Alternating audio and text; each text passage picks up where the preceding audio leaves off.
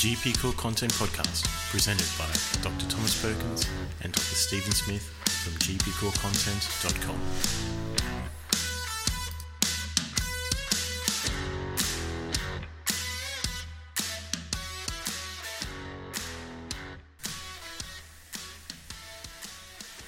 Episode 3, Rheumatoid Arthritis.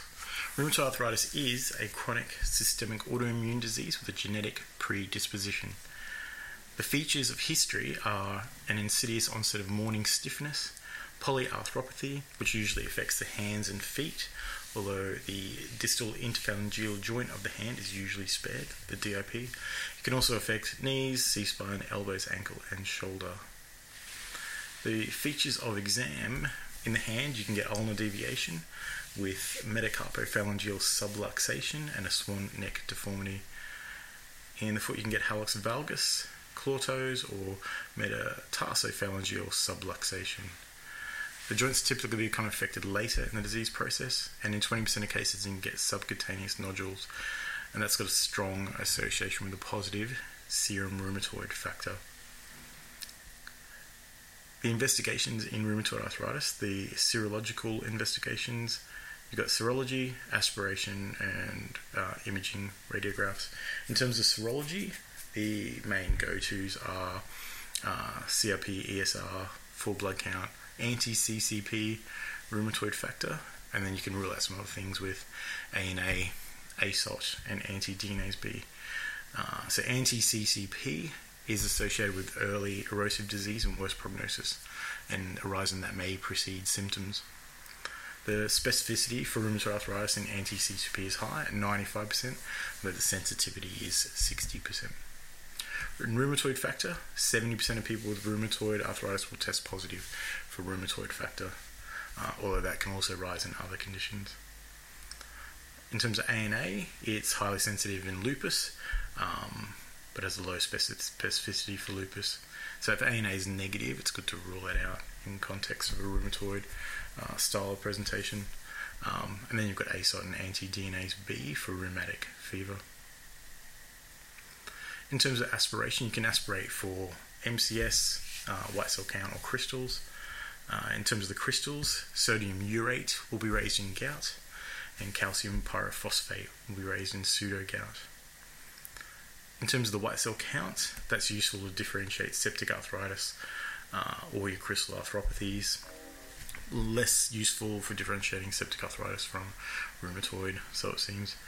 The magic number for white cell count is 50,000 by 10 to the 6 per litre. And if you've got more than 50, that's more indicative of a bacterial synovitis, although it can be raised in all the other things as well. And definitely over 100, so 100,000 by 10 to the 6 per litre white cell count, that's definitely associated with things like bacterial or septic arthritis. So in bacterial arthritis, you can get turbid or purulent synovial fluid with white cell counts more than 50, low glucose and high protein. In terms of the radiographs, you're looking for things like periarticular erosions or osteopenia, joint space narrowing. In the shoulder, central glenoid erosion, and in the hip, you can get something called protrusio acetabuli, which is a deformity of the medial wall of the acetabulum, with a progressive migration of the femoral head into the pelvic cavity, which can result in mechanical disorders, pain, and limited range of motion. So they're the investigations. So with the management, there's a lot to management. The overall goals of management are to control the symptoms, normalise function, enable participation in social and work-related activities, prevent ongoing joint damage, and minimise cardiovascular complications. The role of the GP in arthritis management then is to induce clinical remission as early as possible in conjunction with rheumatologists and help maintain clinical remission, to develop an individualised self-management plan for early management and management of exacerbations, proactively inquire about managing pain and fatigue and mood disturbances, which are highly associated with rheumatoid, optimise the overall immune status, monitor for drug effects, and monitor and manage potential complications of rheumatoid arthritis. Some of the complications of rheumatoid arthritis include atherosclerosis, osteoporosis, depression, vasculitis, peptic ulcer disease, lung disease, neuropathy, and atlantoaxial involvement.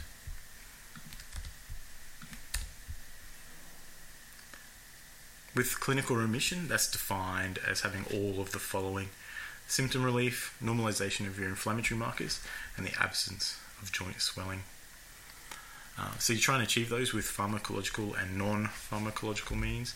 In terms of the pharmacological, the types of meds, there's about 4 general types of medications, and they are the conventional synthetic DMARDs, or they're called CS-DMARDs. And DMARDs is disease-modifying anti-rheumatic drugs. You've got your steroids, you've got your biological DMARDs, and you've got targeted synthetic DMARDs. The overall induction strategy, where you've got someone in rheumatoid, you're trying to get them, into their first stages of remission. That's determined by disease severity, prognosis, and patient factors such as age, childbearing status, and comorbidities. You tend to start with a single CS-DMARD or a combination of a CS-DMARD with a steroid. The go-to CS-DMARD is methotrexate. A response to this should be apparent in 12 weeks, and if that's not achieved, then you can adjust the overall regimen. Some of the conventional CS-DMARDs are methotrexate, so 10 milligrams orally once a week, increasing up to 25 once a week. You have to add folic acid 5 to 10 megs per week on top of that. Other CS-DMARDs are leflunomide, 10 to megs orally daily, sulfasalazine, 500 megs twice daily, increasing gradually up to 1.5 grams twice daily, and hydroxychloroquine, 200 to 400 megs daily. Some of the side effects of the medication. So the side effects of sulfasalazine include things like rash, GI upset, headaches, dizziness, tinnitus, photosensitivity, orange body secretion, and hepatitis.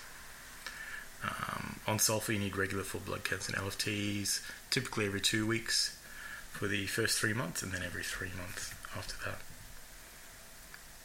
The side effects of methotrexate are similar in that you get nausea, diarrhea, vomiting, mouth ulcers, headaches, fatigue, difficulty concentrating, alopecia, photosensitivity, hepatotoxicity, and a few more.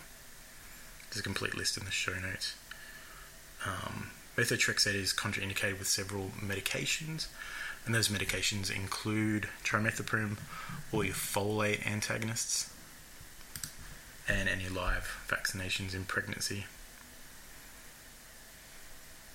So moving on to steroids. So remember, steroids are often or sometimes used in that induction period along with the CS-DMARDs. They're often used by specialists in the initial phase of it to achieve rapid symptom control at presentation while you wait for the 12 weeks for your DMARDs to kick in. So they're used to get rapid control at presentation or during an exacerbation of a disease. Examples of steroids in rheumatoid include prednisone, 5 to 10 megs orally daily, or methylprednisone acetate, 120 megs IM as a single dose. I think that's at the beginning of induction, and that seems to be just a one-off dose. The side effects of pred include classically osteoporosis, weight gain, metabolic disturbance, and that turns you kind of pre-diabetic, mood disturbances, even psychosis, insomnia. You get thinning of the skin and that classic buffalo hump as well. The BDMARDs, the biological synthetic or biological disease-modifying anti-rheumatic drugs, BDMARDs. These are used after trialling CS-DMARDs or in combination with them, and they're typically used if remission isn't achieved or if there's a significant disease activity persisting.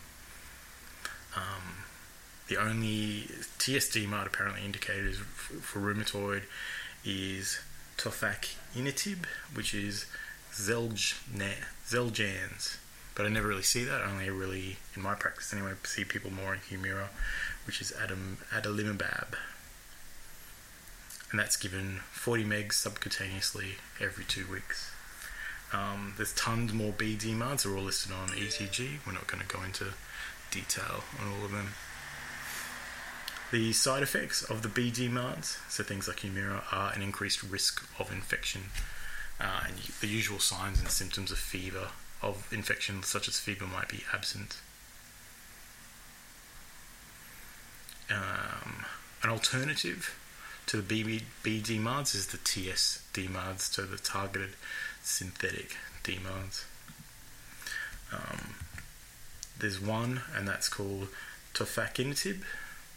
The usual dose of that is 5 mg twice daily.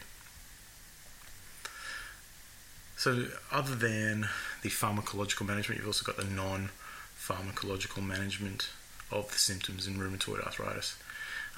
The other main kind of symptoms you get are pain and you get fatigue. There's depression in there as well, but we're not talking about that here. In terms of the non-pharmacological management of pain in rheumatoid, things that work are rest, pacing activities, thermotherapy, splints or orthoses, exercise therapies, CBT or TENS, psychotherapy, relaxation, mindfulness, and meditation.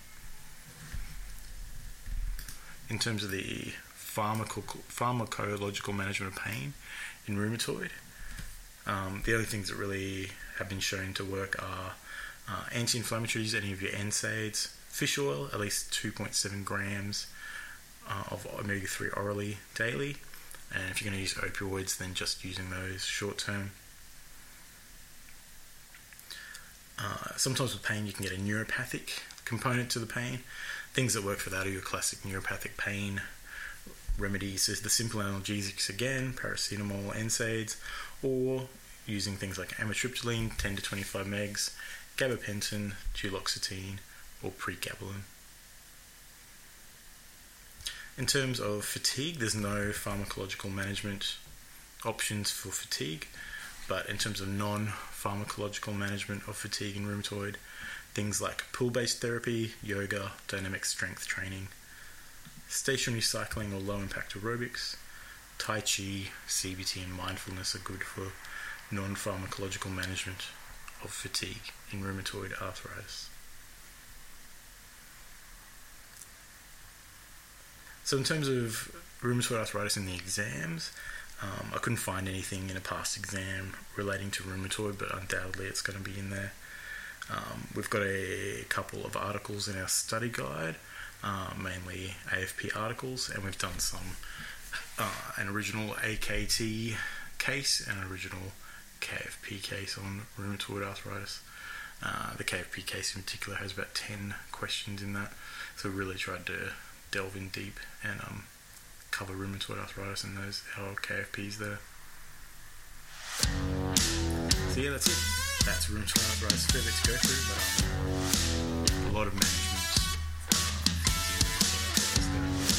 So more information is in ETG as a couple of years ago. It's very simple, and it's well worth the read of ETG, the articles in the study guide relating to this.